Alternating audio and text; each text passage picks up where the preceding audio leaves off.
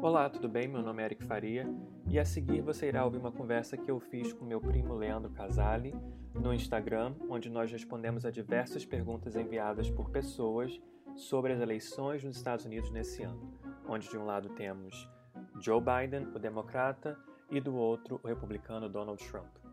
Então, espero que você curta a nossa conversa. Vou começar, primo, explicando para a galera que está aí o Isso, seguinte. por favor. A gente já tinha feito uma live sobre eleições nos Estados Unidos há algumas semanas atrás. Em agosto. E eu perdi as contas nessa quarentena, não tenho a menor noção. Em agosto. E aí já tem umas boas semanas, né? E aí ali a gente falou sobre muitas dúvidas básicas acerca das eleições nos Estados Unidos, como funciona, enfim. E algumas pessoas nessa caixa de pergunta que eu coloquei, não sei como é que foi na tua, mandaram perguntas mais básicas nesse sentido e que a gente eu já recebi respondeu. também algumas perguntas mais básicas que a gente já respondeu. Respondemos na outra live. E aí, Isso. indica aí pro pessoal como é que a galera assiste a outra live, tá no teu Instagram, tá no podcast, enfim, para essas Então, dúvidas serem sanadas lá, né? com certeza. Então, as perguntas assim mais básicas, tipo qual a diferença entre democratas e republicanos aqui nos Estados Unidos. Teve uma que perguntou também como que funciona o negócio do candidato ganhar o colégio eleitoral, mas perder nos votos populares e mesmo assim ser eleito presidente. A gente falou sobre isso na outra. Então, a parte 1 e 2 estão no meu perfil. Então, quem quiser pode ir lá, é só baixar um pouquinho que você vai ver que está lá, parte 1 e 2, eleições dos Estados Unidos. E também tem a versão em podcast, que aí são as duas partes juntas. É só você clicar no link que está na minha bio. Logo assim Show. em cima você vai clicar, vai estar lá podcast. E o episódio mais recente é o episódio que eu fiz com o Leandro, meu primo, em agosto, sobre as eleições aqui. Tá, show de bola. Então, algumas dessas perguntas vocês conseguem acessar lá, né? Algumas dos que perguntaram, e agradeço todo mundo que mandou as questões no privado. Sim. Eu anotei aqui as perguntas, estou com o computador aqui do lado. Eu Você também estou deve com o ter laptop anotado aqui do também. lado e estou com um caderninho. Isso aí, coisa de nerd, né? Coisa de nerd, de professor, de educador. Isso. Né? Pois é. Bom, eu listei algumas, mas, primo, não tem regra, a gente vai fazendo, você vai mandando aí também. Sim. É claro que alguns assuntos vão engatar em outros, mas eu meio que estabeleci uma ordem aqui. E vou começar com uma que é, na verdade, um detalhe importante que diz muito sobre o sistema eleitoral dos Estados Unidos. Okay. E aí eu queria que você me ajudasse, né, a explicar. Na verdade, você sabe explicar isso muito melhor do que eu. Por que o Bernie Sanders desistiu de concorrer? Que foi uma das perguntas. Na verdade, então, o Bernie Sanders, ele é senador pelo estado de Vermont, aqui nos Estados Unidos. Então, ele está lá no Senado, ele continua no Senado. A carreira dele política não acabou, continua ainda. Só que em relação à presidência, a gente tem a parte de eleições primárias aqui nos Estados Unidos.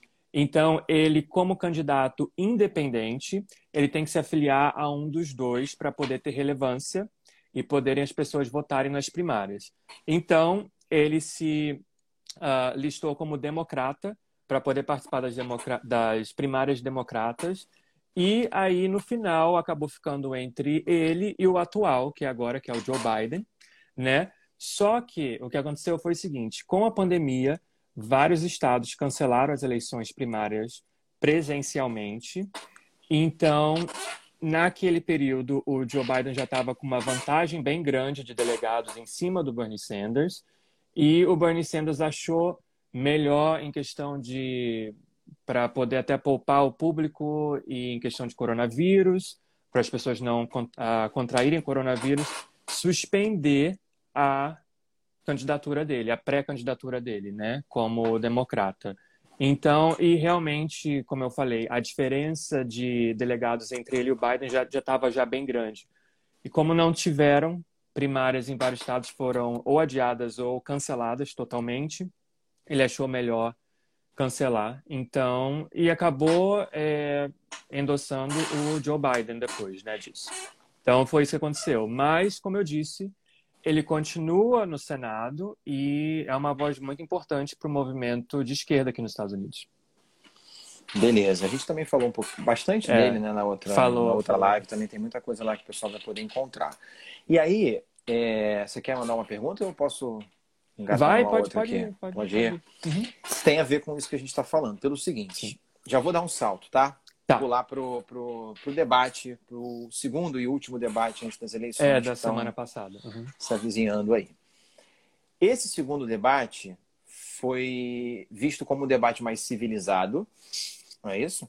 Porque o outro, em comparação ao outro, sim. O outro foi taxado como, em alguns veículos de imprensa, como o pior debate da história dos Estados Unidos. Foi tenebroso. Parecia o programa do Ratinho, para quem vê o programa do Ratinho, é nesse estilo.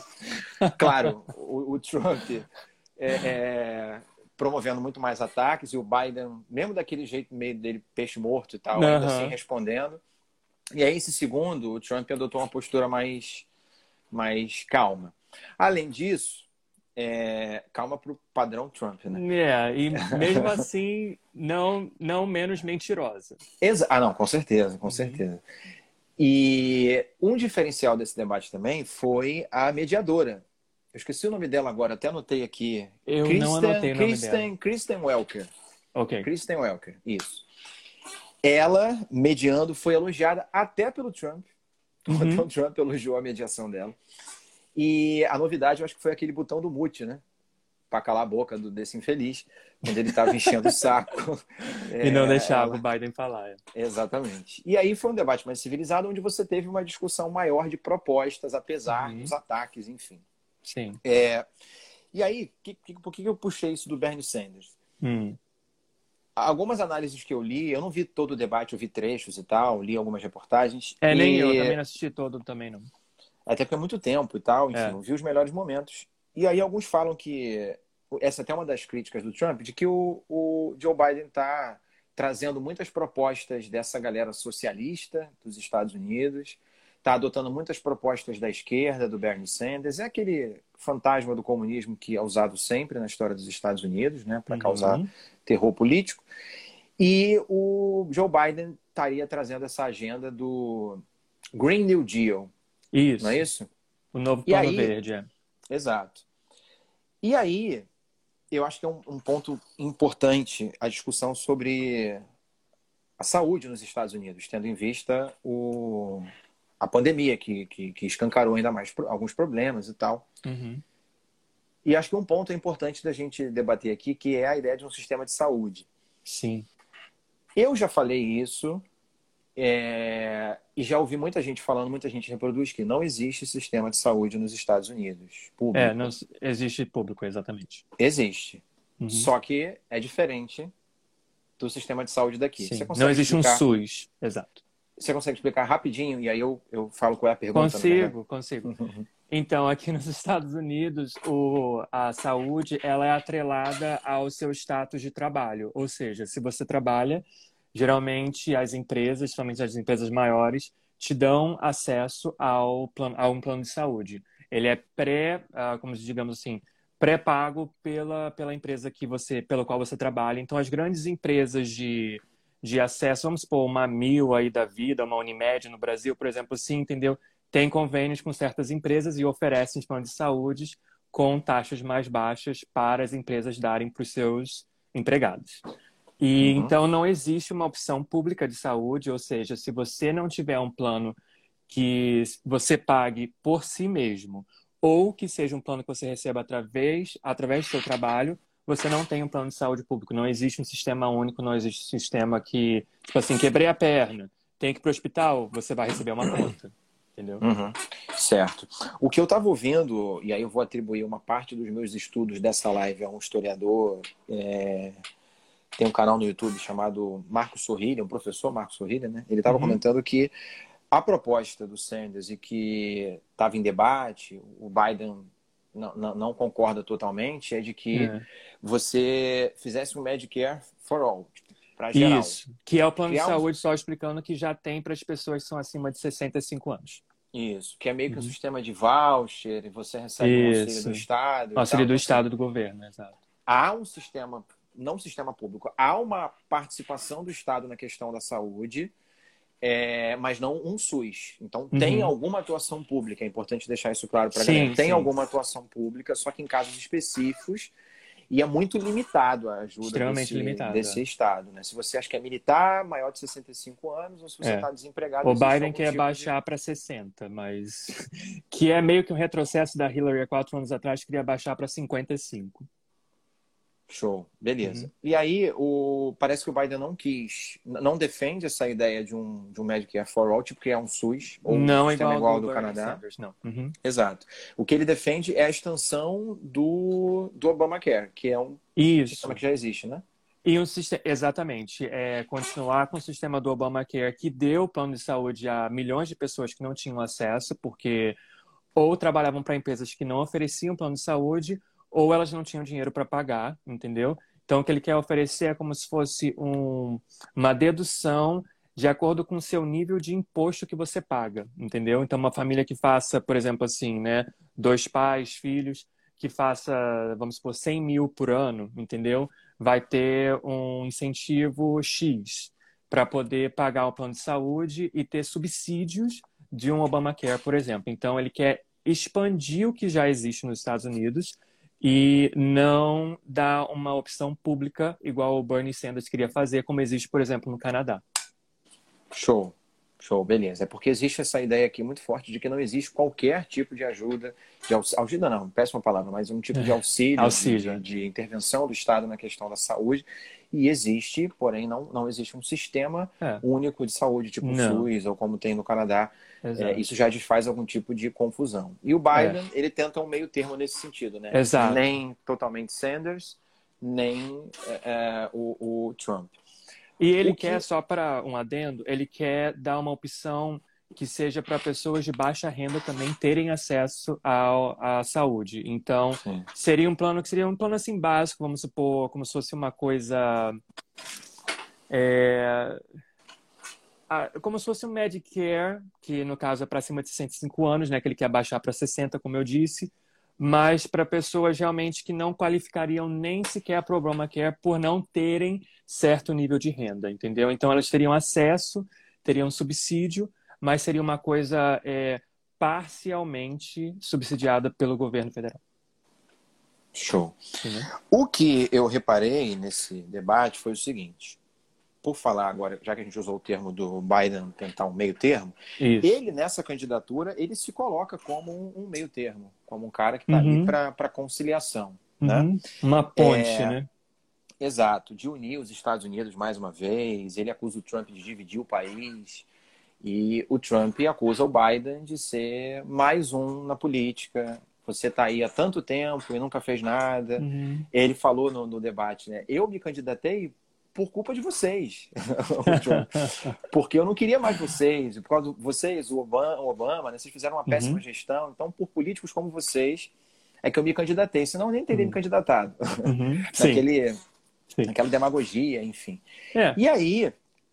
O populismo autocrático do Trump, né? Exato. E isso funcionou nas eleições de 2016 para o Trump. Porque aquele discurso dele ser o outsider, dele ser o diferente, o antipolítico, né? O empresário, o gestor, que também pegou muito aqui no Brasil, né? Nas eleições, nos últimos anos. Sim. Pela rejeição que se tem pela política, pela a baixa, né, de participação eleitoral aí nos Estados Unidos, aqui no Brasil também. Sim. Só que a gente está em 2020, o cenário mudou um pouquinho, principalmente por conta da pandemia. Um pocão. E aí... não sabemos, veremos, né, se essa ideia de insistir no antipolítico, como o Trump fez mais uma vez, se isso vai dar algum tipo de resultado. E aí, assim, o que mudou de 2016 para 2020? Além da pandemia, eu não sei se aí saíram notícias nesse sentido, provavelmente sim, né, porque tudo que está aqui vem daí, quase tudo. Não sei o que, Bezos, o nome lá do empresário, do bilionário, esqueci o nome dele. O Jeff Bezos, da Amazon. Aumenta o patrimônio de não sei quantos milhões de dólares. Bancos têm os lucros recordes da história e blá, blá, blá. Ou seja, em meio à pandemia, geral se ferrando, desemprego, desastre, caos. e os banqueiros, grandes empresários, ficando mais ricos. Sim. E aí o debate hoje não está mais tanto na questão do antipolítico. Talvez o foco hoje esteja muito mais nos mega empresários que estão lucrando com a pandemia. E o Trump é um cara que se aproxima muito do perfil dos mega empresários. Sim. Ricos. Sim.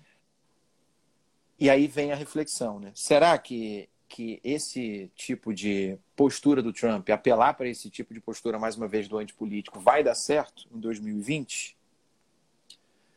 Olha,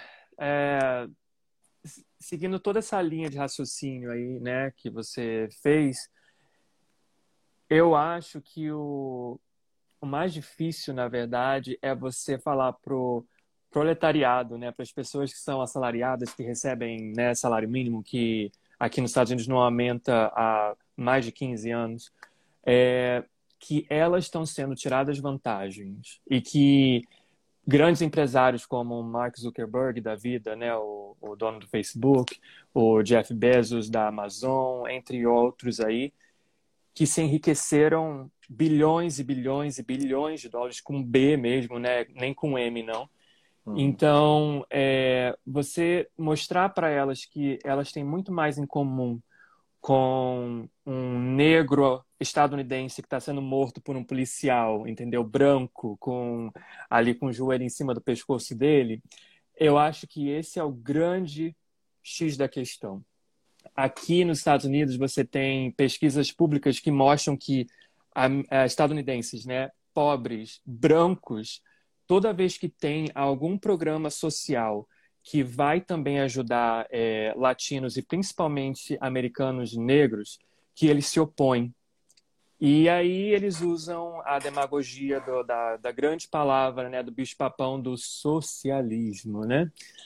Então, é difícil isso, porque os Estados Unidos meio não, né, totalmente, historicamente falando, é um país que defende o capital, né, as pessoas que detêm os meios de produção, e também que mantém essa sistema de casta racial que existe até hoje nos Estados Unidos, entendeu? Como é que você desfaz um sistema que tem aí 400 anos de idade? Entendeu? Um sistema que vem lá desde a escravidão e até um sistema também um sistema policial, né? Uma coisa que existe para realmente também manter ali o status quo e manter defender o capital, né? Defender essas pessoas que estão aí por cima, que são 1%, né? Digamos assim, do país. Então, esse que é o X da questão. Será que as pessoas nesses 4 anos, será que os americanos que votaram para o Trump, que estão em situação que, entendeu, que não são nem de classe média, que não são nem milionários, que não são bilionários, será que essas pessoas se conscientizaram em meio a protestos de Vida Negras Importam, em meio a uma pandemia que já matou mais de 226 mil pessoas aqui no país, infectou quase 9 milhões? Será que elas se conscientizaram do papel delas na sociedade, dessa dívida histórica que os Estados Unidos têm em relação a todo esse passado aí? Ou será que elas ainda continuam xenófobas e racistas e continuam se vendo superiores só pela cor da pele, apesar de estarem mais ou menos no mesmo barco que essas outras pessoas que elas tanto demonizam? Sem dúvida. Eu acho que a rejeição, a maneira como o Trump lidou com a pandemia, o caos econômico, tudo isso pesa muito mais do que exatamente uma consciência antirracista ou qualquer coisa nesse sentido. Tanto é que no debate, o Biden tocou num ponto sensível que talvez até deixem alguns eleitores dele na dúvida de continuar votando nele ou não, mas isso a gente vai saber daqui a alguns dias, sobre a questão dos imigrantes. Né? Ele disse no debate que ia propor ao Congresso uma lei para, digamos que, regularizar, acho que 11 milhões de imigrantes que tem ilegalmente nos Estados Unidos hoje. A estimativa. O que bate de frente exatamente com esse ponto que você acabou de citar. Como que pessoas pobres, mas brancas, têm essa postura, de fato, racista mesmo, de superioridade histórica. E evangélicas também, digam-se de passagem. Exato. Em sua grande maioria. Como que eles não gostam dessa política de facilitação para imigrante, além das próprias questões sociais e programas sociais que você citou. apesar das vantagens que as pesquisas apontam para o Biden, num estado onde a disputa está ali mais apertada pelos delegados, Uhum. isso é um ponto que pode fazer uma galera que estava votando no Biden, talvez, muito mais pela rejeição, a maneira como o Trump lidou com a pandemia, do que por convicção. Uhum. Aliás, acho que a própria mobilização de eleitores para esse processo eleitoral é maior que a de 2016, né? Sim, eles estão até. A estimativa é que até a próxima terça-feira, que é o dia oficial da eleição, dia 3 de novembro, a gente tem aí mais de 150 milhões de pessoas votando, que seria mais ou menos 65% do eleitorado né, que poderia votar, que historicamente seria a maior eleição desde 1908, então mais de 100 anos. O que é simbólico, né? Bastante. Assim, em questão de porcentagem. Sem dúvida. Eu acho que isso se explica muito mais pelo antitrumpismo. Com certeza, com certeza. Né? A galera se mobilizando mais para votar, aí entra aquela discussão, se é a conscientização ou se é para tirar esse maluco do poder. Na outra eleição, acho que de 2016, foram 130 e poucos milhões, e nessa a expectativa era de 170, 180. Uhum. Isso já mostra uma participação bem maior, né? Até agora já votaram, tanto presencialmente, né, na votação antecipada, quanto por correio, já mais de 67 milhões de pessoas, até ontem. E olha que curioso, até onde eu estava dando uma pesquisada, a maior parte dos que estão dispostos a votar presencialmente são eleitores do Trump. Não sei se você concorda, mas provavelmente isso tem total relação com o negacionismo da pandemia, né? Com certeza, o negacionismo da pandemia, o fato do Trump também falar que voto pelo correio era uma coisa que iria levar a fraudes eleitorais, e que as pessoas republicanas não deveriam votar pelo correio. Então, os democratas são muito mais prováveis de votar pelo correio do que os republicanos, e os republicanos são muito mais prováveis de votar presencialmente do que os democratas. Vou aproveitar a deixa e vou puxar uma questão que eu ia deixar para o final, mas, enfim, eu já estou mudando a ordem que eu tinha colocado aqui, não tem problema. Não é aula, problema. Então não tem que ter ordem. Não tem ordem. Se estivesse dando aula, não é aula, não. Tem uma galera que fala o seguinte, isso seria um medo dos democratas, pelo que eu estava lendo, né? Isso não é uma conclusão que eu cheguei, não, tá, gente? Eu só pesquisei. Que é o seguinte, o Trump já coloca sob desconfiança o voto pelos Correios há um tempo, descredibiliza, enfim, cria também aquela atmosfera de desconfiança das urnas, que nem os bolsonaros fazem aqui no Brasil, fizeram. E olha a teoria que se difunde, né? Provavelmente você já deve ter ouvido. Que as primeiras urnas a serem contadas depois da eleição vão ser dos votos presenciais. E aí as pesquisas já vão dando as margens. No dia, né, da eleição. Os presenciais, a maioria é de republicanos, eleitores do Trump. E aí ele largaria aparentemente na frente, porque faltaria completar, contabilizar todos os outros votos. Tem uma galera que tem medo, isso é muito House of Cards, né, cara? Mas a gente não duvida de nada na política, muito menos do Trump. Tem uma galera que tem medo que o Trump aproveite isso aí para se declarar vitorioso e desconsiderar os votos pelo correio. E aí isso ia dar uma merda gigante, ia parar na Suprema Corte, e ele tem a maioria na Suprema Corte. Ele acabou de colocar uma mulher ontem na Suprema Corte dos Estados Unidos. Ele colocou 3 juízes lá. A maioria agora é republicana. A maioria agora são 6 juízes de presidentes republicanos, incluindo 3 deles, né? E somente 3 de democratas. Então ele tem uma vantagem de 6-3. E aqui entrou agora no lugar da juíza que morreu, né? Que era a Ruth Bader Ginsburg. Progressista e tudo. Feminista, sim. É uma mulher católica radical, não é isso? Acho que é Amy Barrett. Super contra o aborto, enfim. Contra o Obamacare, que é o sistema de saúde, que inclusive uma semana depois da eleição, no dia 10 de novembro, tem um caso que vai ser ouvido pela Corte Suprema dos Estados Unidos justamente sobre o Obamacare, e ele tem todos os votos agora necessários para acabar com ele, né? Uhum. O curioso eu estava vendo também o seguinte, que no governo do Obama, no final do governo Obama, a galera republicana criticou muito o fato do Obama nomear uma pessoa para a Suprema Corte no final do mandato e dizem que isso deveria ser deixado para o próximo presidente. Só que Aí aconteceu agora... com o Obama foi, só para colocar em contexto, um dos juízes da Suprema Corte morreu em fevereiro de 2016, que era o ano de eleição, e ele nomeou uma pessoa também, assim, semanas depois, no final de fevereiro, início de março. Então, a gente está falando, assim, de março, entendeu? A Ruth Bader Ginsburg morreu no final de setembro. Ele conseguiu colocar uma mulher lá para substituir ela em menos de um mês. Uhum. Então, é a hipocrisia do Senado, dos senadores republicanos. Ela foi confirmada com 52-48.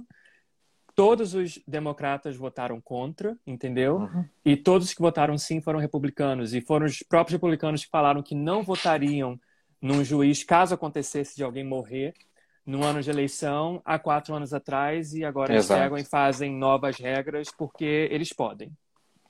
Isso, de certa forma, isso é desespero também, né? Porque eles estão vendo que o cerco contra Claro. eles está se fechando cada vez mais e as Claro. perspectivas são péssimas, assim. Uhum. Claro que não dá para a gente bater o martelo e botar a faixa no Biden, já ganhou, ainda não, né? Não, Tudo pode claro que acontecer. não. Jamais, Porém, porque isso foi o que aconteceu 4 anos atrás, né? pois é, assim, 4 anos atrás, se você levar em conta as margens de erro das pesquisas, elas nem falaram nenhum absurdo, não, porque eles colocaram Não, a ela margem de de erro fato da ganhou no Hillary voto por popular. pouco. E no voto direto, se fosse eleição direta, ela Foram ganharia. quase 3 milhões de votos a mais que ela recebeu no país inteiro. Né? É. Galera, que vocês quiserem, vocês estão vindo aí, se vocês quiserem mandar pergunta, manda aí nos Alguém mandou comentários, uma tá? aqui, como estão as fake news nessas eleições? Que é até uma boa pergunta. A gente falou um pouquinho sobre isso na última, mas realmente as fake news, elas continuam, estão aí, né? A Rússia cada vez mais próxima do Trump e tentando manipular as eleições aqui. Só que, como a gente está nesse ano aí completamente atípico em todos os sentidos, né? De protestos, de coronavírus e de desemprego, né? E uma crise assim muito grande no sentido de que as pessoas estão desesperançosas. Eu acho que a fake news só está realmente chegando às pessoas que elas iriam chegar de qualquer maneira, entendeu? Uhum. Acho que as pessoas, nesse ciclo, né, que a gente está tendo esse ano, estão um pouco mais ligadas nisso, e até grande parte das pessoas que votaram nele, que seriam, assim, mulheres que vivem em subúrbio, entendeu? Que são mães, casadas, estão se virando contra o Trump. Então, tanto é que esse é o público que ele deveria manter, que ele está perdendo. E que eles falaram que nessa eleição são essas mulheres que vivem no subúrbio que podem dar a eleição para o Biden. Beleza. Vou pular para uma pergunta aqui, primo, que eu realmente não sei quando que está marcado, se é ao mesmo tempo, se não é, enfim. Mas a gente tinha comentado na outra live sobre as eleições para o legislativo aí. Isso é um ponto importante também. Como é que anda isso? Então, a gente está falando de coisas que a gente tem uma eleição federal, certo? A gente tem o presidente, mas também a gente tem eleições de Senado, de eleições da Câmara Municipal, não, Câmara Municipal sim, a nível de Estado, mas da Câmara Federal, certo? Então, deputados federais. Então, os democratas, nesse momento, eles têm a Câmara dos Deputados Federais. Eles são maioria. A maioria das pessoas que estão para a reeleição esse ano no Senado são republicanos. São, parece que 23 dos 35 que estão para a reeleição, 23 são republicanos esse ano. Então, se os democratas elegerem 4 senadores, eles conseguem mudar o rumo da história e ter maioria no Senado. Então, aí ficariam 51-49, certo? Com 4 senadores democratas. O que eu estou vendo aqui das pessoas que estão fazendo campanha é que a Câmara, mais ou menos ali, eles devem manter, sim. O negócio é o Senado. E a gente sabe que se mesmo o Biden ganhando e não tiver um Senado que seja também democrático, muita coisa da agenda dele vai ficar para trás, entendeu? Sim. não vai ser aceita, porque com um Senado republicano obstruindo toda e qualquer, né, legislação que ele mandar para lá, ou que passar pelo Senado, né, que não vai nem chegar até ele, né, é tipo Uhum. assim, acabou ali, morreu ali no Senado. Então, realmente é uma coisa que é muito necessária. Aqui na Flórida, o estado que eu moro, a gente não tem eleição de senadores esse ano. Uhum. Mas a gente tem eleição a cada 2 anos de deputados federais. Então, no distrito onde eu moro, é praticamente certo que a democrata vença, se reeleja. Uhum. Mas em estados como Geórgia, como Carolina do Sul, Carolina do Norte, tem várias pessoas aí tentando e a gente precisa dessas pessoas entrarem lá.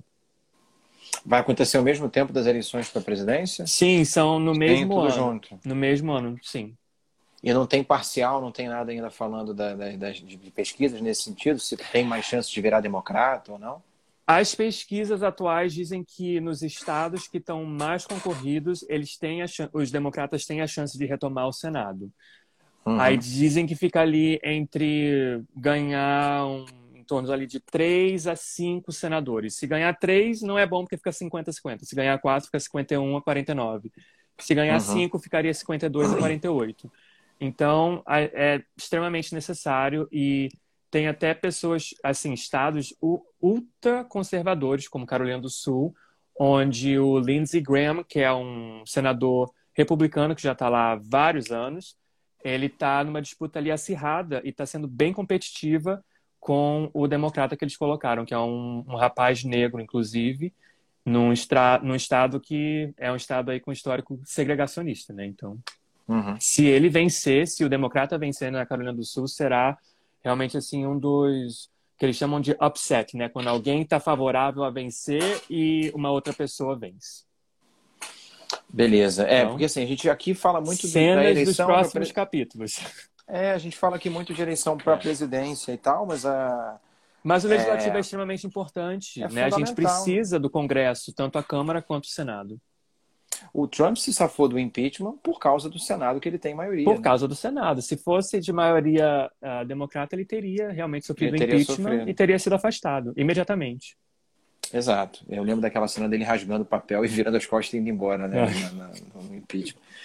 Porque ele já sabia que ele não ia sofrer, exatamente por saber da maioria E republicana. sabe, essa é uma coisa que é, assim, a gente quando fala, né, as pessoas falam ultimamente de fascismo e tudo, tanto aí no Brasil quanto aqui nos Estados Unidos, e eu estava até vendo lendo um livro, e o cara justamente ele fala sobre 10 itens que são, assim, o princípio, né, de como o fascismo vai se instalando numa Uhum. democracia.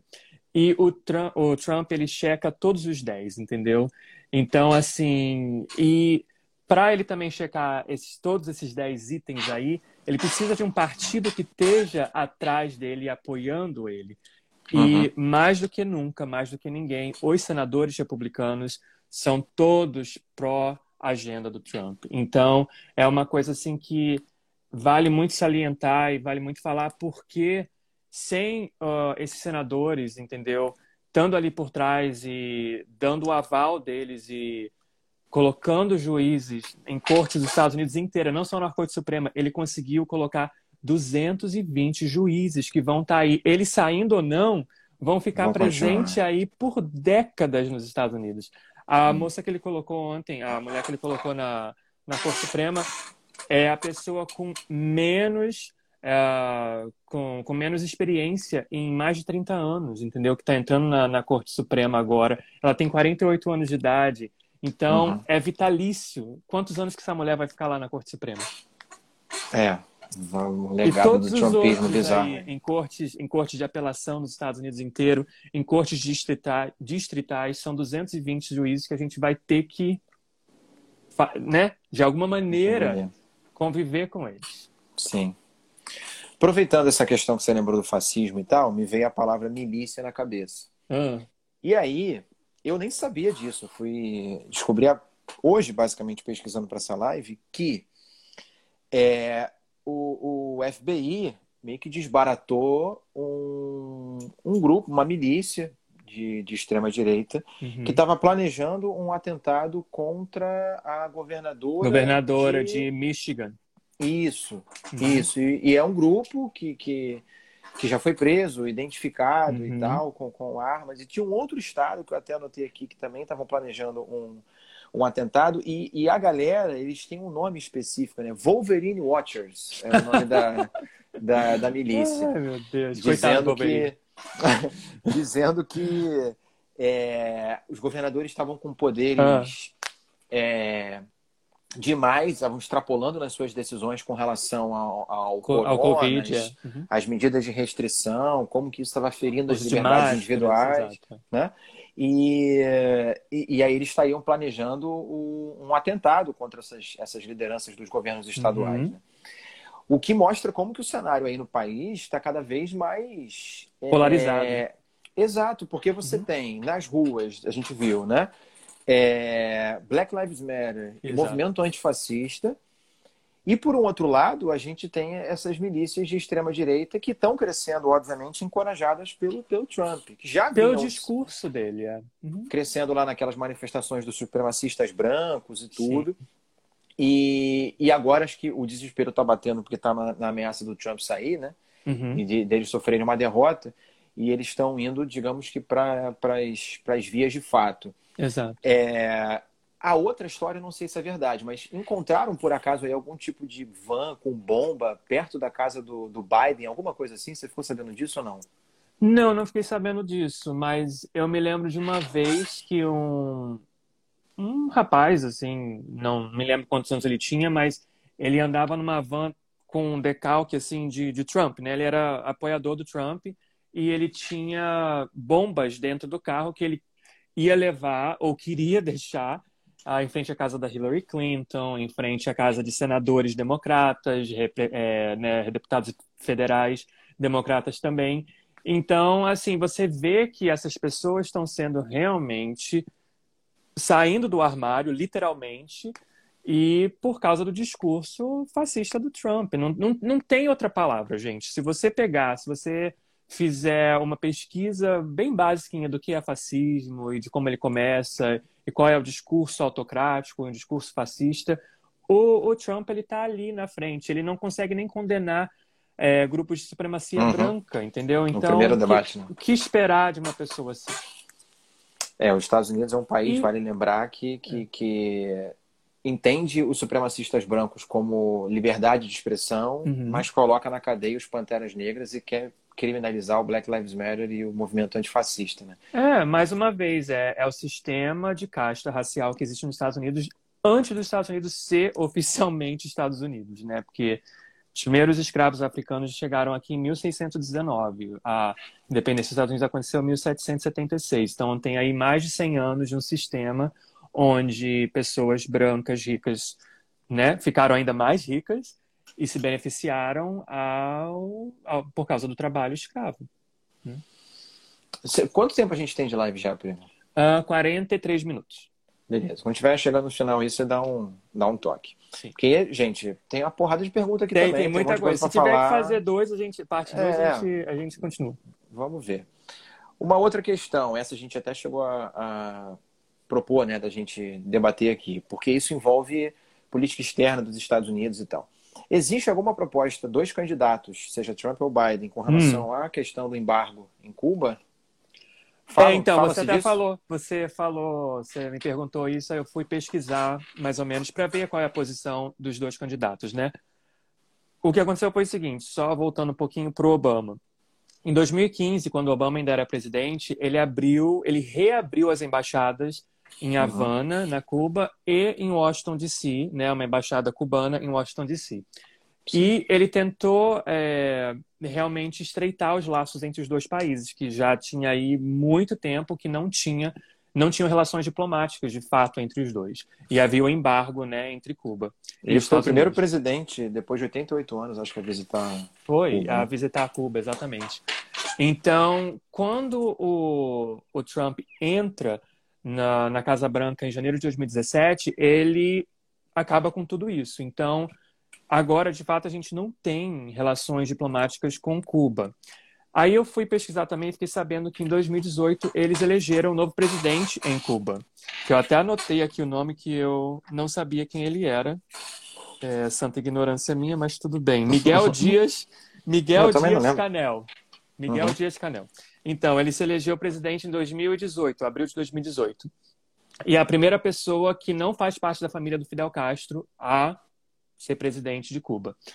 A proposta do Biden é a seguinte: ele quer continuar o trabalho que o Obama já havia fazendo, entendeu? Que ficou aí em pausa nesses últimos 4 anos, né? Sim. E o Obama também, pouco antes dele sair da Casa Branca, ele terminou o programa de imigração para cubanos, porque o que acontecia era o seguinte: se algum cubano chegasse em solo dos Estados Unidos, ali na Flórida, ele era automaticamente dado status de refugiado.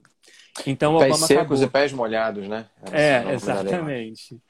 Aí ele acabou com esse programa e o que aconteceu foi isso. Então, o Biden quer dar uma forma de imigração, de status imigratório para as pessoas que estão aqui, que não têm o green card, cubanos, no caso, né? E também fazer com que eles consigam enviar mais dinheiro para Cuba, para os familiares que estão lá, porque até isso é uma coisa que é bem difícil deles fazerem atualmente nos Estados Unidos. De enviar dinheiro, remessa de dinheiro dos Estados Unidos para parentes na Cuba. Então, eu achei até interessante isso. Mas sabe o que acontece também, primo, que eu acho legal a gente falar sobre isso, que na minha pesquisa sobre Cuba e Estados Unidos, as pessoas que saíram de Cuba na década de 50, 60, 70 e 80 e que vieram para os Estados Unidos, especificamente para o estado da Flórida, né? Principalmente ali o sul do estado da Flórida, tem muito cubano, tem até a pequena Havana em Miami. Elas tendem Que são a ser... trumpistas, aliás. Exato! Elas tendem a ser extremamente conservadoras. Então, infelizmente, a propaganda do socialismo, né? Nem do comunismo, de fato, mas do socialismo, é muito forte nessa comunidade cubana mais velha. Tanto é que você tem, por exemplo, o senador republicano, um dos senadores republicanos da Flórida, ele é de origem cubana e ele, como eu falei, é extremamente conservador, votou para a juíza ontem para ela entrar para a Corte Suprema dos Estados Unidos. E o prefeito de Miami é também de origem cubana e ele é republicano, conservador também. Então, assim, tem uma parcela republicana e conservadora dos cubanos que vieram refugiados de Cuba para cá. E, infelizmente, a propaganda de que o Biden, o candidato mais centrão impossível, de que ele é socialista ou que ele, entendeu, é comunista, infelizmente, meio que pegou para algumas dessas pessoas mais velhas aí, cubanas ou de origem cubanas. Não os mais jovens, mas os mais velhos. É porque é uma galera que descende do pessoal que fugiu de Cuba depois da Revolução. São cubanos capitalistas. Esses, de fato, odeiam o regime da família Castro.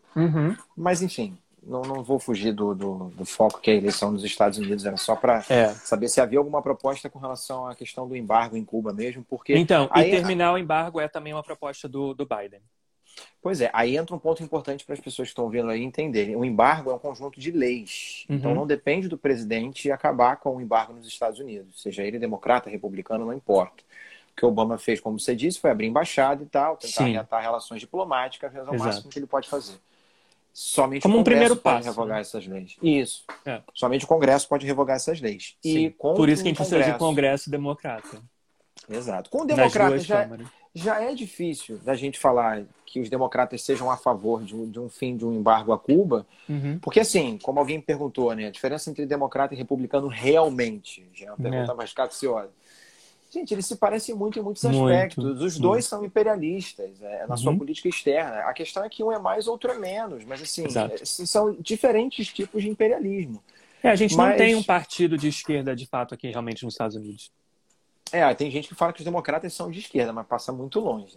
Muito longe, se a gente for esmiuçar. Eles seriam candidatos centristas em qualquer país democrático da Europa, por exemplo. Exato. É porque como está muito polarizado, todo mundo quer contra o Trump e você Pelo contrário, o Partido Republicano que foi, e que, né, nesses últimos 50 anos aí, que foi cada vez mais para a direita, entendeu? Exato. Quer fazer alguma pergunta ou eu faço aqui? Eu acho interessante o que você falou, né, dessa coisa da diferença. Eu até anotei aqui alguma coisa que eu queria falar também sobre isso. Isso Acho aí. que uma pessoa que mandou uma pergunta para você falou sobre, né, como que a gente vai lidar aí ou ser anticapitalista se os dois partidos são imperialistas? Era algo assim a pergunta, eu Sim, acho. sim. Como ser anticapitalista nesse Né? quadro partidário? Então, gente, como todos os sistemas, né, econômicos, sociais, filosóficos que a gente tem aí ao longo da história da humanidade, o capitalismo não vai acabar da noite para o dia. Isso é fantasia na cabeça de pessoas que acham que isso vai acontecer. Antes do capitalismo, a gente tinha o feudalismo, e o feudalismo demorou séculos para realmente ir, né, ali realmente em declínio até acabar e ser substituído pelo capitalismo. Na minha modesta opinião, só se surgir alguma outra coisa, algum outro sistema que seja vantajoso, principalmente para as pessoas que detêm o capital e os meios de produção, para eles moverem para isso. O que pode acontecer, o que eu acho que deve acontecer, que já deveria ter acontecido, é realmente a gente ter regulamentações para que essas pessoas aí que têm grandes fortunas, por exemplo, não continuem enriquecendo cada vez mais a níveis tão extraordinários que uma pessoa que vive de salário mínimo assim não consegue nem ter o que comer num país como os Estados Unidos, que é o país mais rico do planeta Terra, entendeu? E que existe, gente, existe milhões de pessoas nesse país aqui que não tem um prato de comida, que não sabem de onde vai vir a próxima refeição, que é uma coisa assim que você fala assim, para tudo que eu quero descer, entendeu? Mas, então, o que deveria existir são regulamentações para que não tenha essa discrepância social tão grotesca que a gente tem agora. E isso demanda, claro, uma intervenção do Estado maior, né? Com Não é certeza. através de neoliberalismo que isso E, vai e se um transformar. remanejamento dessas fortunas e taxação para que isso venha aí em programas sociais, programas de justiça social, justiça racial, entendeu? Realmente a democracia como ela deveria ser, né? Vou puxar a sardinha agora para aqui, para o Brasil, tá? Que Tá. isso é uma pergunta que todos fazem, eu acho. O que vai ser, caso o Biden seja eleito, quais são os impactos que isso tem aqui para o Brasil, na relação com o Brasil? E aí, antes de eu te passar a bola, só Hum. um dado, né? O governo Obama, que muita gente lembra bem, o Obama é fofo, a Michelle, não sei o quê. É claro que a eleição dele é importante pelo símbolo, né, de uma pessoa preta chegar à presidência nos Historicamente Estados ela é Unidos, importante. mas é importante lembrar que o Obama é mais um presidente imperialista. Ele não mudou Uhum.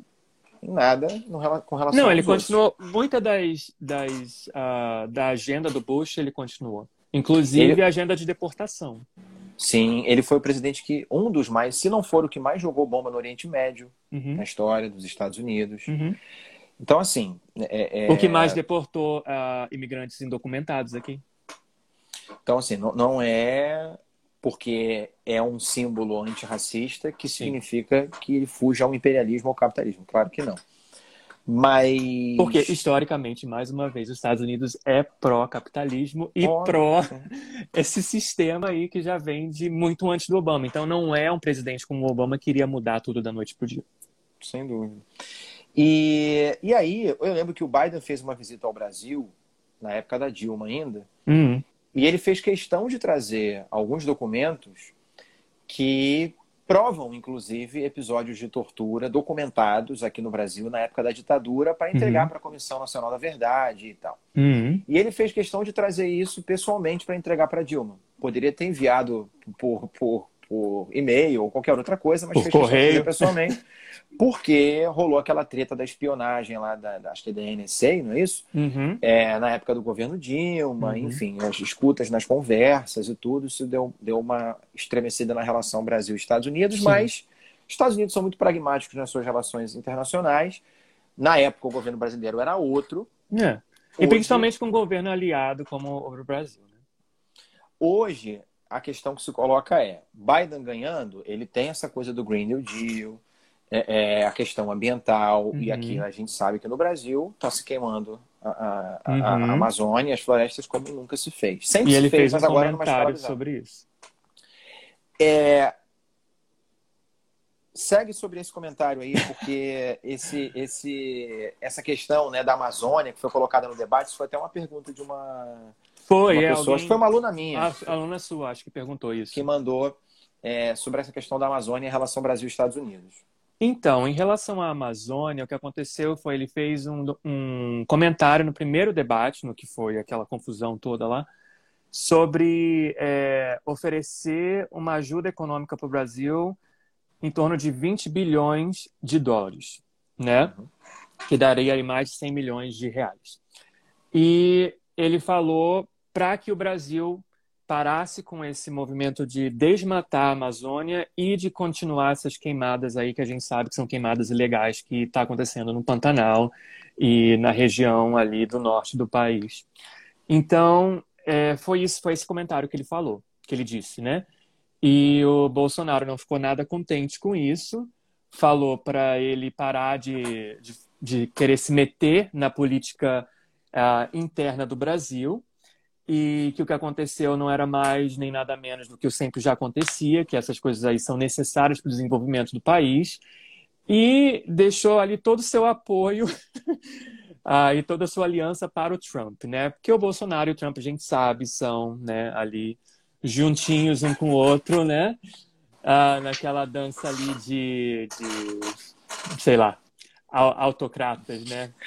Na verdade, Isa vai ficar salvo sim, inclusive vai ficar salvo no Instagram do Eric e ele vai também fazer um podcast disso aí, para a Isa que perguntou, tá?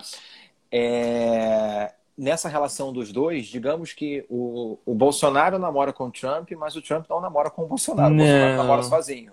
O Bolsonaro namora sozinho. Ele é amor não correspondido. Exatamente. E aí, cara, qual é a preocupação que eu vejo de muita gente aqui? Cara, o Brasil vai ficar completamente isolado se o Biden vencer. Uhum. Na América Latina, você está revertendo em alguns países aquela ascensão neoliberal de extrema-direita. Uhum. Como aconteceu na Bolívia, como está acontecendo no Chile. Sim. E o Brasil está indo na contramão. Na Argentina, o Brasil está indo na contramão desse pessoal. Sim. Né? O que eu penso? Os Estados Unidos é um país pragmático nas suas relações externas. Então vai condicionar ajudas ao Brasil. Porque ele também, diga-se de passagem, ele falou também que era uma coisa condicional, ou seja, essa ajuda financeira ao Brasil seria desde que o Brasil cumprisse com essas normas, que aí, né, seria um tratado, um acordo que eles teriam que fazer diplomaticamente. E a outra coisa é, caso o Brasil não cumprisse, que eles sofreriam sanções econômicas. Entendeu? Então, tem sempre um outro lado também. Algumas pessoas perguntaram isso também. Eu não acredito que a eleição do Trump seja decisiva para qualquer tipo de queda do bolsonarismo aqui, porque o fenômeno do bolsonarismo no Brasil ele é muito mais complexo, né? Isso desgasta, é um golpe duro, sem dúvida, no governo do Bolsonaro, porque ele vê que o mundo está indo na contramão, então isso faz com que ele perca apoio. Essas eleições que vão rolar aqui no Brasil também, para as prefeituras, enfim, para os vereadores, também tem que ser observadas nesse sentido, percebendo se os candidatos bolsonaristas vão se eleger, se eles vão conseguir surfar na onda do bolsonarismo, ou se não. No caso do Rio, por exemplo, algumas pesquisas apontaram que o Crivella aqui no Rio de Janeiro, né, que apoia o Bolsonaro, quanto mais próximo ele está do Bolsonaro, mais a popularidade dele e a chance dele se reeleger ou ir para o segundo turno está caindo. Aqui, uma coisa interessante, só um fato, já que você falou isso, a gente estava falando do legislativo antes. Todas as pessoas do Senado, tá? Todos os senadores republicanos que estão para a reeleição esse ano, nenhum deles menciona o Trump na campanha deles de reeleição. O que é uma coisa bem interessante, porque apesar deles não mencionarem o Trump, eles seguem a agenda do Trump à risca. Então, é uma coisa meio que, tipo assim, pro eleitor a gente vai mostrar que a gente é mais imparcial, mas quando for para votar a gente vai votar com o Trump. E não tem jeito. O Trump, a nível federal, o Trump é o Partido Republicano e o Partido Republicano é o Trump hoje. Beleza. Então é isso, sim. Eu acho que o Brasil fica isolado, desgasta o bolsonarismo, mas eu não vejo nisso um caminho para para derrubada do Bolsonaro ou qualquer coisa nesse sentido, porque, como eu falei, o fenômeno do bolsonarismo envolve outras questões, envolve milícia, que o Rio de Janeiro tem alguns pesquisadores que apontam que é o primeiro estado miliciano do país, envolve o movimento neopentecostal, as igrejas, não todas, obviamente, né, mas algumas igrejas evangélicas que têm uma força muito grande no eleitorado aqui na cidade do Rio de Janeiro. Aqui nos Estados Unidos também.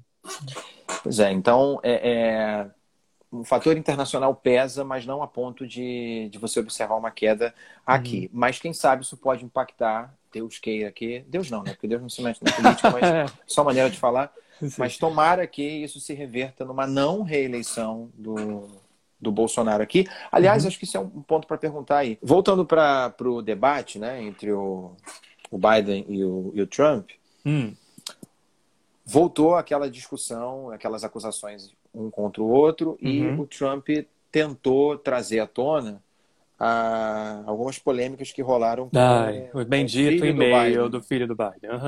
Pois é o Hunter Biden. Hunter Biden, isso. Pois é. Só que o Trump se deu muito mal nessa tentativa, porque rolou aquele episódio das movimentações de contas do Trump na China, e ele pagando mais imposto para a China do que ele pagava imposto nos Estados Unidos. Então, acho que ele nem insistiu muito nisso no debate, porque ele ia tomar uma virada sinistra. Não.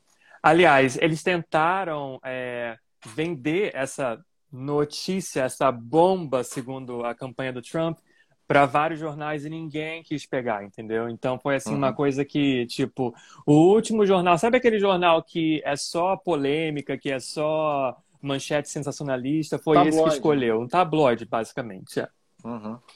Não se tem prova que é do dono da Fox News, que é o canal de televisão que ele mais ama na vida, entendeu? Que é pró-Trump. Sim. Então, foi esse daí que publicou. Não provaram nada, foi simplesmente uma espécie de indício de uma relação ali meio suspeita do filho do Biden, e o Trump fala que o filho do Biden enriqueceu se aproveitando do pai na política. Todos os filhos do Trump estão na política também. E aí fala que ele tinha negócio com a China, com a Ucrânia, com não sei o quê, sendo que o Trump também está lá com a conta na China, pagando mais imposto para a China comunista do que para os impostos para os Estados Unidos. Então, ele também não está dando nem um pouquinho de sorte nesse sentido. Não. Que bom. Então, realmente, assim, não tem ninguém que tenha se movido de um lado para o outro, entendeu? Em relação a esse escândalo aí, que nem foi escândalo nenhum. Sim. Diferente daqui do Bolsonaro, que escândalo aqui não falta, mas o problema é vontade política para você botar isso para frente, né? Questão do petróleo. O Biden veio com uma proposta que o Trump tentou usar ali numa parte do debate, dizendo que o Biden queria destruir a indústria petrolífera, né? Para pegar alguns votos de alguns estados. O Biden falou nessa proposta do Green New Deal de transitar aos poucos para o fim da indústria petrolífera, para que você não se baseie mais nesse modelo, pela questão ambiental. E ele sugeriu que cortaria subsídios, né, para o setor petrolífero, que emprega muita gente nos Estados Unidos. Né? Isso foi mal recebido aí ou não? Olha, os estados mais petrolíferos aqui nos Estados Unidos são estados como Texas, por exemplo, né? Tem uma indústria bem grande que gira em torno do petróleo. Estados como o Alasca, né? Que está lá em cima, né? Assim, do lado do Canadá, mas que tem uma indústria petrolífera muito grande, muito forte. E esses dois estados, principalmente o Alasca, que é um estado maior em tamanho geograficamente, mas menor em população, acho que tem só 700 mil pessoas que moram lá, já é um estado conservador que já vota republicano, entendeu? De qualquer maneira. E o estado do Texas, o que houve esse ano é uma coisa bem interessante. Por causa do voto de minorias raciais, de latinos e de negros no Texas, pode ser que pela primeira vez o Texas esteja em jogo, pela primeira vez em mais de 40 anos, a última vez foi em 1976, que eles votem por um candidato democrata. Então, acho que teve coisa oposto, muito, e quem votaria no Trump por causa de petróleo já ia votar nele mesmo. Então, não teve muita repercussão fora disso. O que eu ouvi dos analistas dizendo é que o Trump, nesse último debate, nesse segundo debate, ele tinha que, assim, ter uma vitória muito arrasadora em cima do Biden para ele conseguir tentar virar esse jogo. E alguns falam que ele até foi relativamente bem no debate, dentro do possível, mas não a ponto de Foi um virar o jogo, debate né? mais civil, né, digamos assim. Mas, como eu falei, não com menos mentira. Uhum. Então, assim, o que acontece com o Trump é que, com a ajuda mais uma vez, aí, do Senado, né, e da Câmara, que na época ele tinha, os primeiros 2 anos do mandato dele, ele teve a Câmara também de deputados federais, também aí com maioria republicana. Então, ele tinha as 3 esferas, né? Então, ele conseguiu passar uma coisa de imposto de renda que daria mais dinheiro para as grandes fortunas do país, que já são já os bilionários, entendeu? E que iria, de primeiro impacto, iria dar um refresco para a classe média, entendeu? Mas que ao longo dos anos eles iriam sofrer mais e que o dinheiro de programas sociais iriam para grandes fortunas do país, para o 1%, digamos assim. Então, essa foi a única coisa que ele conseguiu fazer, assim, em questão de legislativo. E é triste, mas a verdade é que as pessoas são desinformadas e aí elas acabam votando contra o próprio interesse delas. Uhum. Entendeu? Mais uma vez, elas estão muito mais perto de americanos pobres do que de milionários ou bilionários. Entendeu? Sem dúvida. Isso aí tem a ver com consciência de classe, enfim. Consciência de classe. É... Ou a falta dela, né? A falta dela, exatamente, sem dúvida. Uma outra questão, isso realmente eu não sei quais são as propostas, tá? Mas eles falam alguma coisa sobre o sistema carcerário nos Estados Unidos? Sim, falam. Inclusive, eu até uma colinha aqui que eu peguei no laptop aqui, que eu abri justamente no do Biden. Segundo o Biden, as propostas dele para o sistema carcerário são as seguintes. Ele quer terminar com pessoas que foram presas por causa de maconha, possessão de maconha. Ele quer tirar todas elas que estão na cadeia, entendeu? E tirar que fica lá no seu, né, no seu record, assim, então, no seu histórico, né?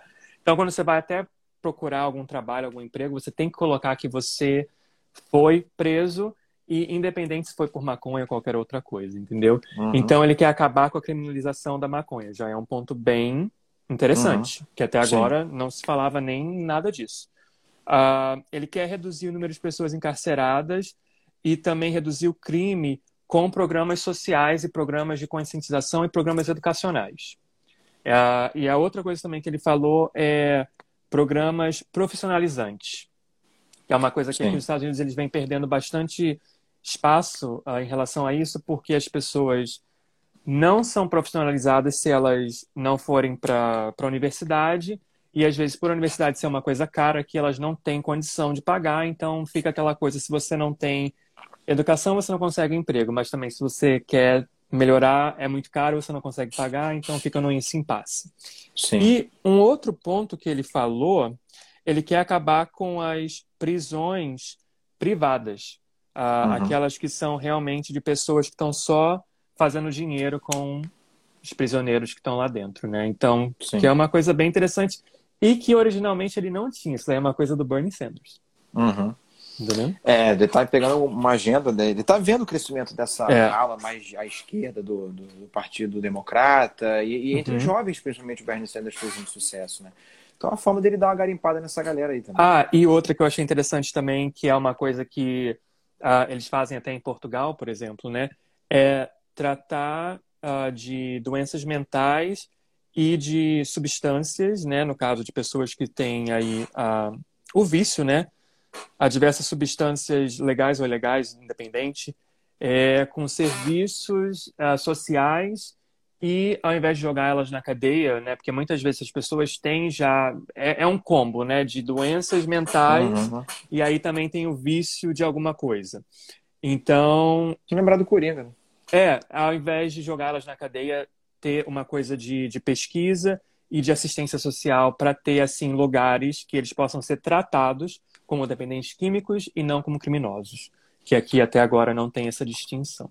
Tá como questão de saúde pública mesmo, né? De saúde pública, que é o que Portugal faz, por exemplo. E outra coisa também é equiparar tanto o crack quanto a cocaína como o mesmo tipo de crime. Porque aqui o que acontece é o seguinte, né? E aí a gente fala de política contra as drogas lá do Ronald Reagan, da década de 80, entendeu? Sem dúvida. Que eles davam sentenças maiores para pessoas que usavam crack do que para as pessoas que usavam cocaína em pó. E quem usava cocaína em pó era geralmente americano branco de classe média, certo? Ou rico. E quem usava o crack era geralmente o americano pobre, geralmente latino ou, né, negro. Então, equiparar as duas, então, tipo assim, não ter distinção de uma para outra. Que é também uma coisa, né, interessante aí. Eu estava dando aula, estava falando do Reagan esses dias aí, de todo o fantoche que ele criou, né, ali na política internacional com relação ao comunismo e pelo cenário político interno com relação a aquela suposta guerra às drogas. Hoje existe um movimento dentro dos Estados Unidos e de muitos países que estão revisando essa questão da política de drogas, né? Sim. E mais uma vez o Brasil está indo completamente na contramão desse processo. O movimento de descriminalização das drogas, que é diferente de legalização, tá? Para quem está assistindo aí a gente ou está vendo o replay ou ouvindo a podcast, uma coisa é você descriminalizar, que é você tratar como, igual a gente está falando aqui, como uma coisa realmente social, mental, né? Quando pessoas têm problemas, e não colocar pessoas que são dependentes químicas na cadeia só porque elas são dependentes químicas. Elas não tiveram nenhum outro crime, a não ser o crime de, infelizmente, terem esse vício, entendeu?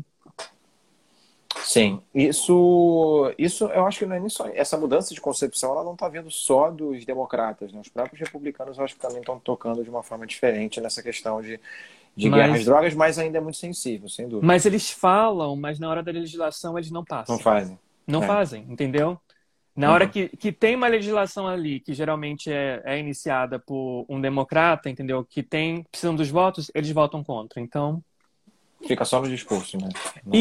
Acho isso tão interessante, porque eu estava vendo uma entrevista sobre essa coisa toda do movimento racial, né, aqui nos Estados Unidos, com Vidas Negras Importam, dos protestos, etc, etc, etc.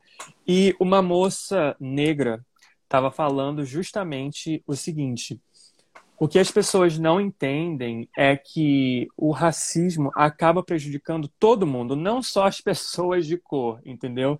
Não só latinos, não só negros, mas também americanos brancos. Então, o que está acontecendo, que já vem acontecendo há décadas aqui nos Estados Unidos? A classe média dos Estados Unidos está diminuindo, né? Está tendo aí uma coisa onde você tem pessoas ultra ricas e pessoas de renda, né? ultra pobres, exatamente.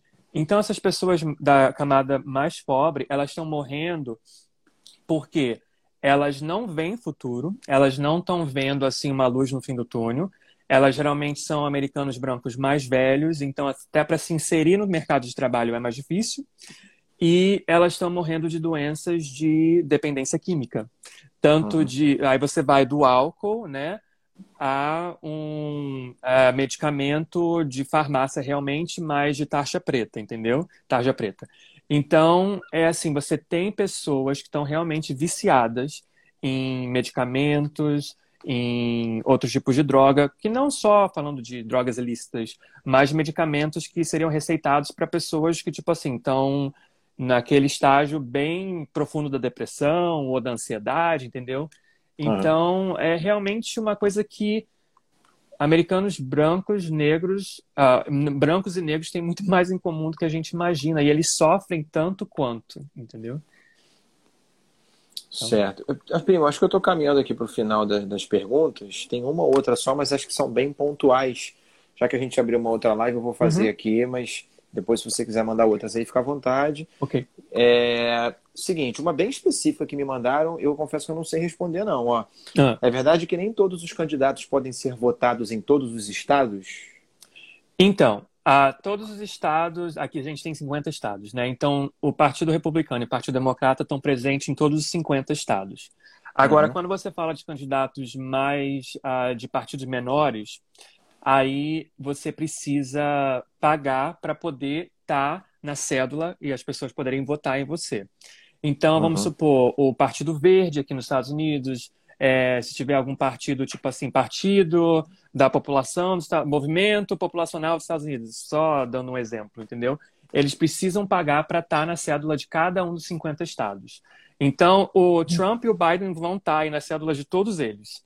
Agora, os outros candidatos, entendeu, não estarão por causa disso. Porque Saquei. são Não, tão então, pequenos que não tem realmente nem recursos para poder pagar e colocar sim, o nome. sim. Isso só mostra como é um sistema afunilado pra caramba, né? Uhum. De fato, não é para que É, a população de fato concorra e chegue sim. democraticamente aos cargos mais variados. Não, não tem como você fazer isso Tanto nesse é sistema. que o Bernie Sanders, ele resolveu que ele iria participar das primárias como democrata, porque ele tentar participar da primária como um candidato de um terceiro partido, né, é uma coisa quase que impossível, entendeu? Uhum. É para Então, restringir mesmo, né? ele não teria vez. Então, por isso que ele saiu, ele é independente. Então, ele saiu de independente, foi para democrata, só para poder participar das eleições primárias. Mas, como senador, ele continua como independente. De alguma forma tem que acabar jogando o jogo, né? É. Deixa eu ver se tem mais alguma aqui. Futuro dos Estados Unidos com Biden, isso aí a gente já está falando um pouquinho nas É. propostas. Ah, E assim, só para complementar essa coisa do futuro com o Biden, ele vai pegar um país que precisa de reformas, grandes reformas estruturais para ontem. Então, é um trabalho aí não só de 4 anos ele conseguindo se eleger, mas de 8, 12, 16, 20, entendeu? Então, é médio e longo prazo. E tem muita coisa que precisa ser reformada, inclusive coisas como a Corte Suprema dos Estados Unidos, né, essa coisa do judiciário no total, essa coisa de Câmara e Senado não terem ali limite de reeleição, então você pode ficar ali para a vida inteira, entendeu? uhum. Então, são coisas que isso daí tudo precisa ser revisto. Os Estados Unidos esse ano teve um censo aqui, então ano que vem vai ter redistritamento a nível estadual, é uma coisa também que é um problema muito grande para um país que se diz democrático, entendeu? Que você acaba tirando grande parcela da população que não participa e não é representativa demograficamente da população de tal estado por causa de distritos que são altamente modificados aí para poder, né, favorecer um partido. E Como tu geralmente é o falou, Partido né? Republicano. Como você falou na semana passada, na outra live, Hum, é difícil de entender de propósito, né? Para que ninguém é, entenda porra nenhuma e só quem joga o jogo tradicionalmente continue se perpetuando. Por isso, mais é, uma vez, se você for analisar de maneira mais profunda a diferença entre democrata e republicano, os dois se parecem muito mais do que são diferentes. Só que a urgência do momento, que é é, lutar contra uma extrema-direita, sim, contra essa escalada fascista, supremacista, no Brasil, mundo afora, faz com que todo mundo se junte contra o Trump. Agora, não vamos criar ilusões de que os Estados Unidos vão mudar radicalmente a sua política internacional, a sua postura imperialista. É só você ver que tanto democrata quanto republicano odeia a China. Assim como boa parte da sociedade estadunidense, eu estava lendo uma pesquisa sobre isso, uhum. não gosta da China. Não gosto da China, E assim, não gosta exatamente. da China por quê? Uhum. Sim, Claro que a gente sabe o porquê, né? Porque é aham, comunista. Mas o curioso é o seguinte: até pouco tempo atrás, a China vinha crescendo muito, hoje cresce, mas cresce menos, claro, foi sim, afetada pela pandemia. E aí todo mundo falava, não, a China não é comunista, ali é socialismo de mercado, na prática é capitalismo e tal. Aí agora que a China, na sua política internacional, na sua política externa, tem uma posição mais bem demarcada, digamos assim, uhum. agora faz sentido chamar a China de comunista, porque aí você usa o comunismo para justificar todas as suas ações imperialistas mais uma vez. Aí já está o Uhum. Trump fazendo aí toda essa zona e esse auê com relação aos chineses. E com o Biden vai ser a mesma coisa. Qualquer país que de alguma forma faça com que os Estados Unidos sinta a sua hegemonia ameaçada, Aham. eles vão atacar de diversas maneiras. E a China vai passar a economia dos Estados Unidos mais cedo ou mais tarde. É coisa aí de poucos anos para a China passar a economia dos Estados Unidos. Então, é uma coisa também que eles veem como uma ameaça. Por isso que tem uma galera que fala de uma espécie de nova Guerra Fria, né? Lembrando lá, né, as décadas da Guerra Fria entre Estados Unidos e União Soviética. E sendo Só que hoje, em outros economicamente, a China é a maior parceira dos Estados Unidos, né? Exato, exato. Os chineses são, assim, se os estadunidenses são pragmáticos, os chineses são muito mais pragmáticos. 100 vezes mais. Você viu que o Bolsonaro falou um monte de merda aqui da China, todos os racismos e os absurdos dele. A China reclama, mas continua sendo o principal comprador de soja do Brasil. Com certeza. E o Brasil tem que agradecer o pragmatismo da China. Exato. Porque se não fosse isso, cara, a gente estava completamente ferrado, porque o que estão fazendo aqui com o nosso país é tornar a gente ainda mais vulnerável e mais dependente. Mais dependente, vendendo completamente o país. Então, assim, isso faz muito mais sentido político, no sentido de eleger pessoas, de legitimar políticas e de enriquecer a mesma galera de sempre, né? Usar a China como o novo fantoche da vez, do que efetivamente a China ter uma pretensão de dominar o planeta e tal, como se fazia todo aquele discurso na época lá da União Soviética. Então isso, independente de quem ganhar, democrata ou republicano, a tendência na minha análise, na minha humilde análise, é de que as tretas entre Estados Unidos e China só cresçam daqui para frente. A diferença é que o Trump é o cara que fala, solta umas merda, não tem muita papa na língua, assim, mas os democratas vão fazer a mesma coisa, só que na surdina, né, de maneira mais sutil, mas vão fazer a mesma coisa. Mais diplomática, né? Mais civil, mas vão fazer. Uma coisa interessante que eu acho que a maior exportação dos Estados Unidos hoje em dia, né, já há muito tempo, mas que continua é a exportação cultural, né, no sentido de música, cinema, TV, né, tudo isso.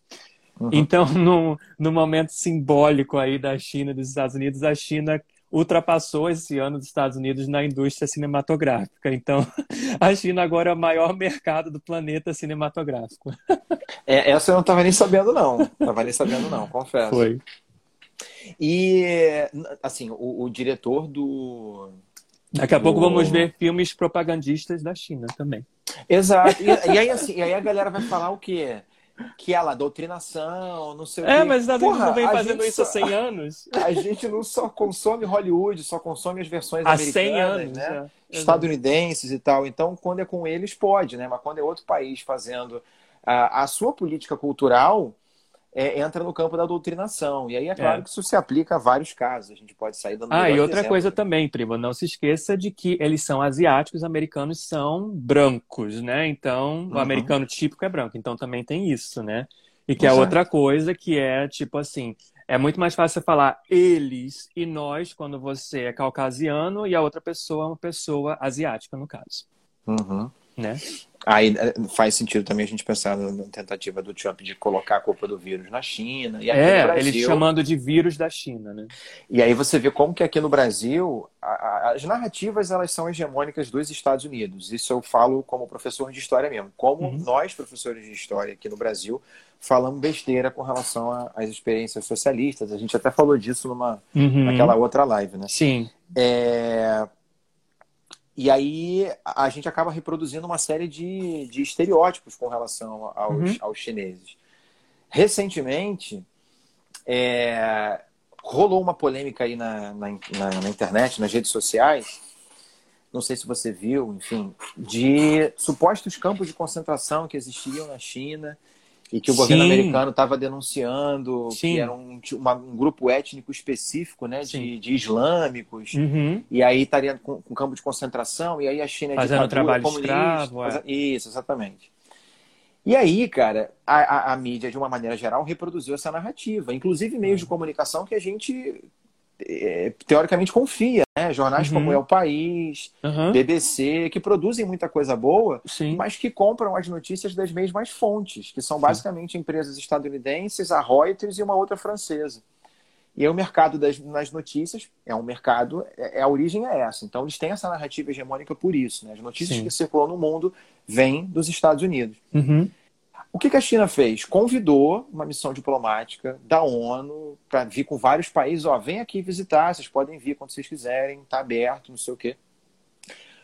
Isso não foi divulgado, obviamente, mas o governo americano foi contra visitar a China. Ah, eu não sabia disso. Para descobrir se havia campo de concentração ali ou não. Os chineses falaram, é só entrar aqui, ó, vai lá ver se tem. Tá vendo? Se não tem, vocês podem entrar quando vocês quiserem. O governo americano foi contra, ou seja, eles não querem provar que tem ou não tem. Eles querem que as pessoas acreditem que tem e acabou. E principalmente o governo atual do Trump, que, né, chama o coronavírus de vírus da China e que fala que ele colocou tarifas em cima de produtos, né, que eles importam da China, etc., que eles exportam para a China, desculpa. Então, assim,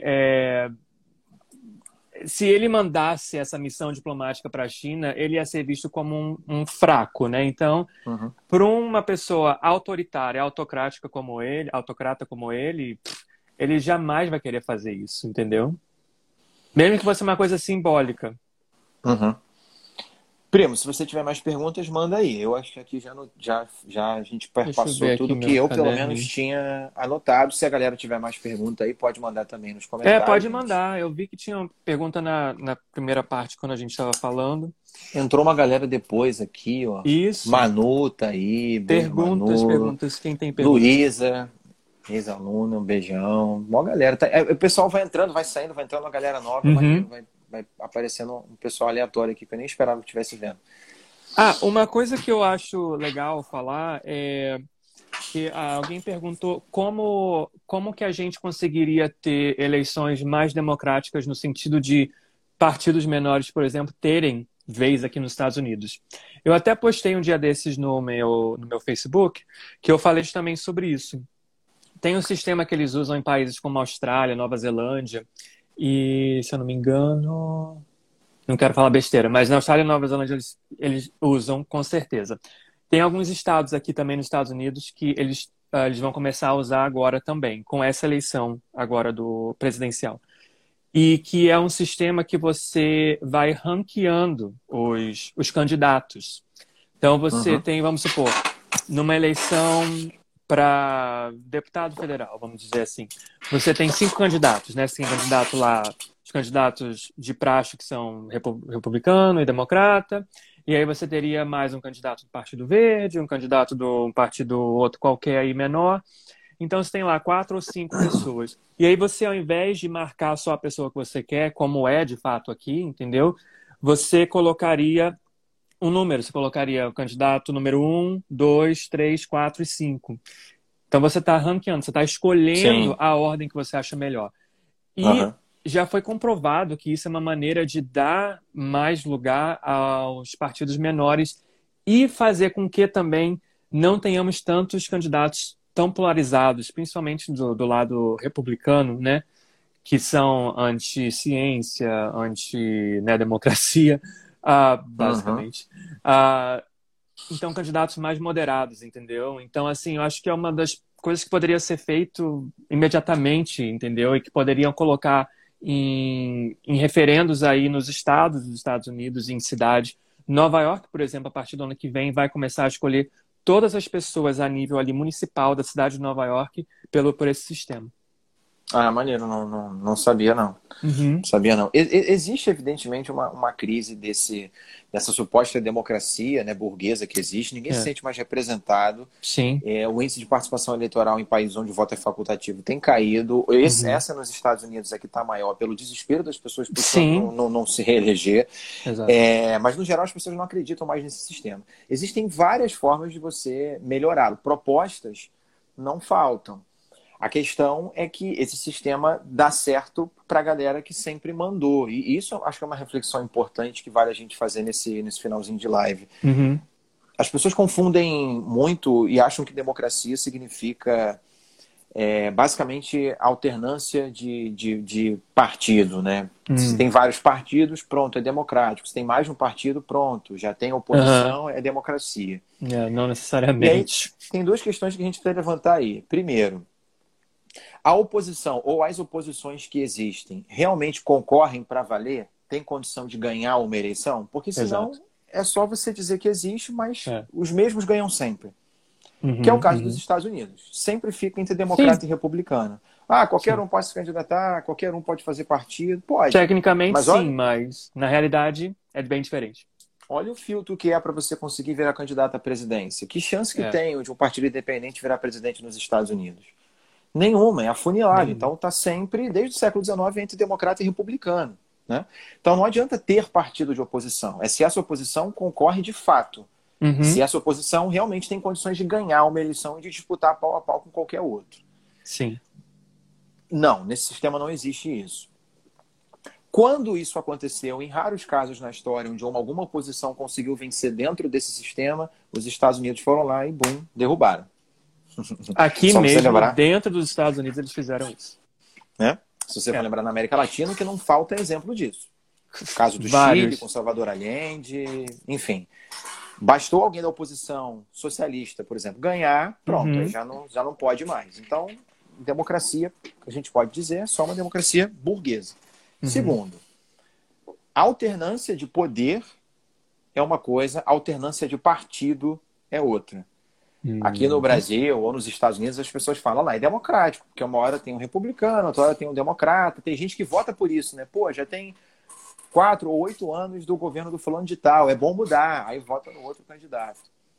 Isso é uma visão muito restrita, acho que mais superficial da política, né? Porque a gente acha Uhum. que mudou a sigla, mudou o partido, mudou o nome, mudou o jogo. Não. Alternância de poder, gente, você pode falar de fato quando você tem uma mudança de quem está no poder de fato. Entra democrata ou republicano, quem está no poder, quem manda nos Estados Unidos, continua sendo banqueiro, empresário, latifundiário.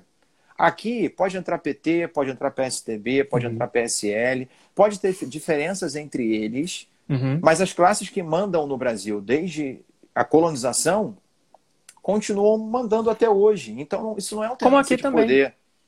Trocar partido não significa, Não. em muitos dos casos, absolutamente nada. Então, o próprio conceito de democracia que foi passado para a gente e é Uhum. naturalizado, né, é um conceito muito superficial. A gente acha que é Muito. ter partido de oposição e alternância de poder é trocar de partido. E, gente, só trocou o nome. A classe que está por trás é a mesma que manda desde sempre. Isso não é democracia. Sim.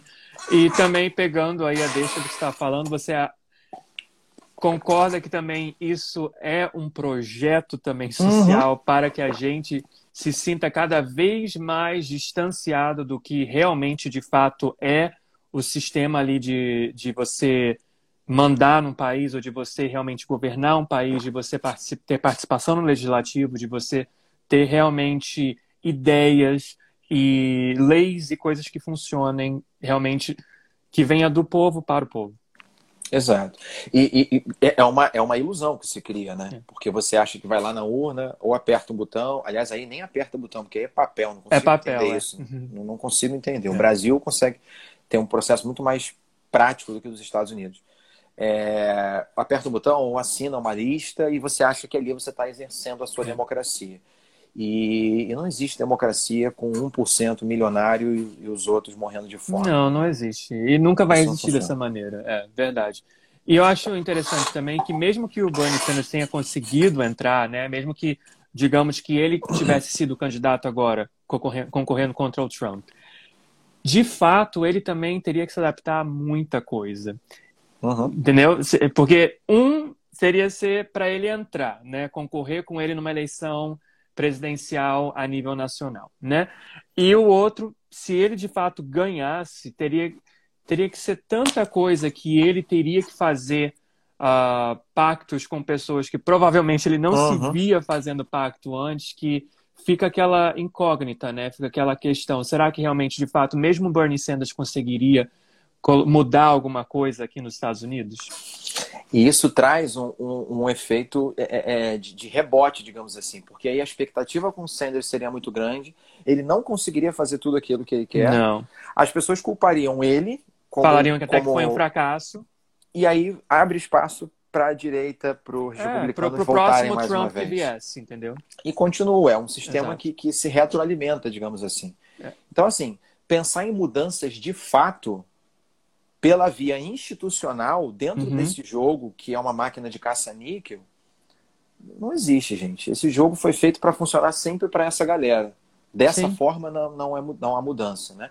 Você pode disputar espaços, minimizar algumas questões, mas ficar só acreditando que através das instituições, dessa via Não, eleitoral, você vai conseguir não transformar, é acontece. só você olhar para o que aconteceu no Chile hoje.